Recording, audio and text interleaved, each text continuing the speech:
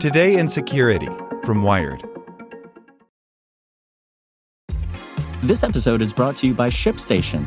You know, some things take a lot of work, like sending little robots to far-off distant planets. And just as that's challenging, so too is running a successful e-commerce business, especially when there's so much to do.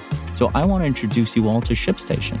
Now, I love using ShipStation because of its easy-to-use dashboard, which makes managing orders and printing labels a breeze and super smooth. Oh, and the customer service is just out of this world. It's exactly what you need to help grow your business. Sign up for your free 60-day trial at shipstation.com/technews. That's shipstation.com/technews. This is the story of the one. As a maintenance engineer, he hears things differently. To the untrained ear, everything on his shop floor might sound fine, but he can hear gears grinding or a belt slipping. So he steps in to fix the problem at hand before it gets out of hand. And he knows Grainger's got the right product he needs to get the job done, which is music to his ears. Call, click Grainger.com, or just stop by. Grainger, for the ones who get it done. Hey there, this is the spoken edition of Wired. The Imperfect Truth About Finding Facts in a World of Fakes by Zeynep Tufekci. In the summer of 2006, Fidel Castro unexpectedly announced that he was temporarily handing over power to his brother. Turns out he needed to undergo intestinal surgery.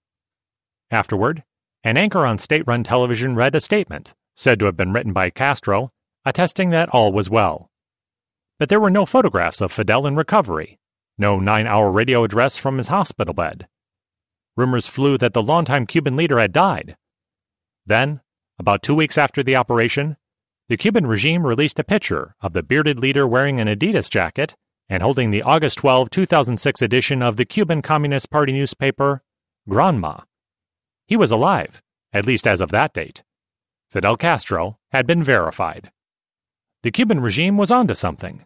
The people hadn't believed statements that Castro was alive and well, so it found a way to offer hard-to-deny proof. Today, we are like the Cubans, circa 2006. In our case, fakery is gushing in from everywhere, and we're drowning in it. Deepfake videos mash up one person's body with someone else's face. Easy-to-use software can generate audio or video of a person saying things they never actually uttered. Even easier, fake clicks, fake social media followers, fake statistics, fake reviews. A gaggle of bots can create the impression that there's a lot of interest in a topic, to sway public opinion or to drive purchases. It is even a breeze to create a fake newspaper online. On November 5, 2016, Justin Kohler, founder of the fake newspaper Denver Guardian, posted a news story saying an FBI agent involved in leaking Hillary Clinton's emails was found dead in an apparent murder-suicide. Everything about it was fictional. The town, the people, the sheriff, the FBI guy, Kohler told NPR. Our social medias kind of go out and do a little dropping it throughout Trump groups and Trump forums, and boy, it spreads like wildfire. The made-up tale went viral on Facebook before the 2016 election and was probably seen by tens of millions. It was so easy, Kohler told me once. We've lost signals of credibility. Before the online era, you would need to shell out a lot of money to print a fake newspaper, or it would look like an obvious counterfeit. In fact, in January, a group called the Yes Men printed 25,000 copies of a parody Washington Post with anti-Trump fare. That stunt cost more than $30,000, according to one of the organizers, who was interviewed in the real Washington Post. Scrolling through Facebook, however, there's little distinguishing an article from the Wall Street Journal from the sham Denver Guardian. It's easier than ever to be fooled. Which brings me back to the picture of Castro with the newspaper. It was a crude but effective verification mechanism. We need to find digital equivalents, especially to verify the time and place of documents, photographs, and videos, as well as to authenticate individual identities. This is a daunting task that will mean developing hardware, software, and protocols, not to mention institutions to oversee the process. How would this work? It's harder than just showing the people an image of a print newspaper, if you can find one, because digital bits can easily be altered. But it is possible to develop schemes to approximate this.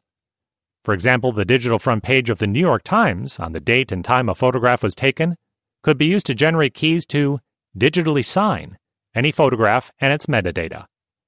That's a bit like making the photograph hold a copy of that moment's New York Times, so to speak.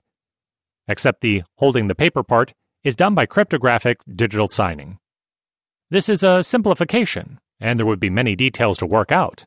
A camera with specialized hardware, a spoof-resistant method of geolocation, a means to add a taken before verification, using existing methods such as trusted timestamps and such. Blockchain databases, hyped for so much else, could actually be useful for verification. We've already seen some efforts to vouch for human identity, like the blue check on Facebook and Twitter, telling users they can trust that an account belongs to the person who claims to own it. But these programs were imperfect and limited, and, as of this writing, both companies has paused verification and mostly quit issuing the blue checks, although existing ones are still in use. An effective identification system, however, carries with it a worrisome truth. Every verification method carries the threat of surveillance. There are ways to mitigate this concern. We can develop schemes that protect identities or reveal as much as necessary in a given context, and then secure the evidence proving the authenticity after a person has been verified. Also, we need to make sure verification is a choice, not an obligation. When people argue against verification efforts, they often raise the issue of authoritarian regimes surveilling dissidents. There's good reason for that concern, but dissidents probably need verification more than anyone else. Indeed, when I talk to dissidents around the world, they rarely ask me how they can post information anonymously, but do often ask me how to authenticate the information they post. Yes, the picture was taken at this place and on this time by me. When it's impossible to distinguish facts from fraud, actual facts lose their power. Dissidents can end up putting their lives on the line to post a picture documenting wrongdoings only to be faced with an endless stream of deliberately misleading claims. That the picture was taken 10 years ago, that it's from somewhere else, that it's been doctored. As we shift from an era when realistic fakes were expensive and hard to create, to one where they're cheap and easy, we will inevitably adjust our norms. In the past, it often made sense to believe something until it was debunked. In the future, for certain information or claims, it will start making sense to assume they are fake, unless they are verified. If this sounds like a suspicious and bureaucratic world, far from John Perry Barlow's famous vision of a digital world in which ideas could travel without privilege or prejudice, it's important to remember the alternative: a societal fracturing into a million epistemic communities, all at war with one another over the nature of truth. If we can't even come together around the nature of basic facts, we can't hope to have the debates that really matter. This is the story of the one. As head of maintenance at a concert hall, he knows the show must always go on. That's why he works behind the scenes, ensuring every light is working, the HVAC is humming, and his facility shines. With Grainger's supplies and solutions for every challenge he faces, plus 24/7 customer support, his venue never misses a beat. Call quickgrainger.com or just stop by. Grainger, for the ones who get it done.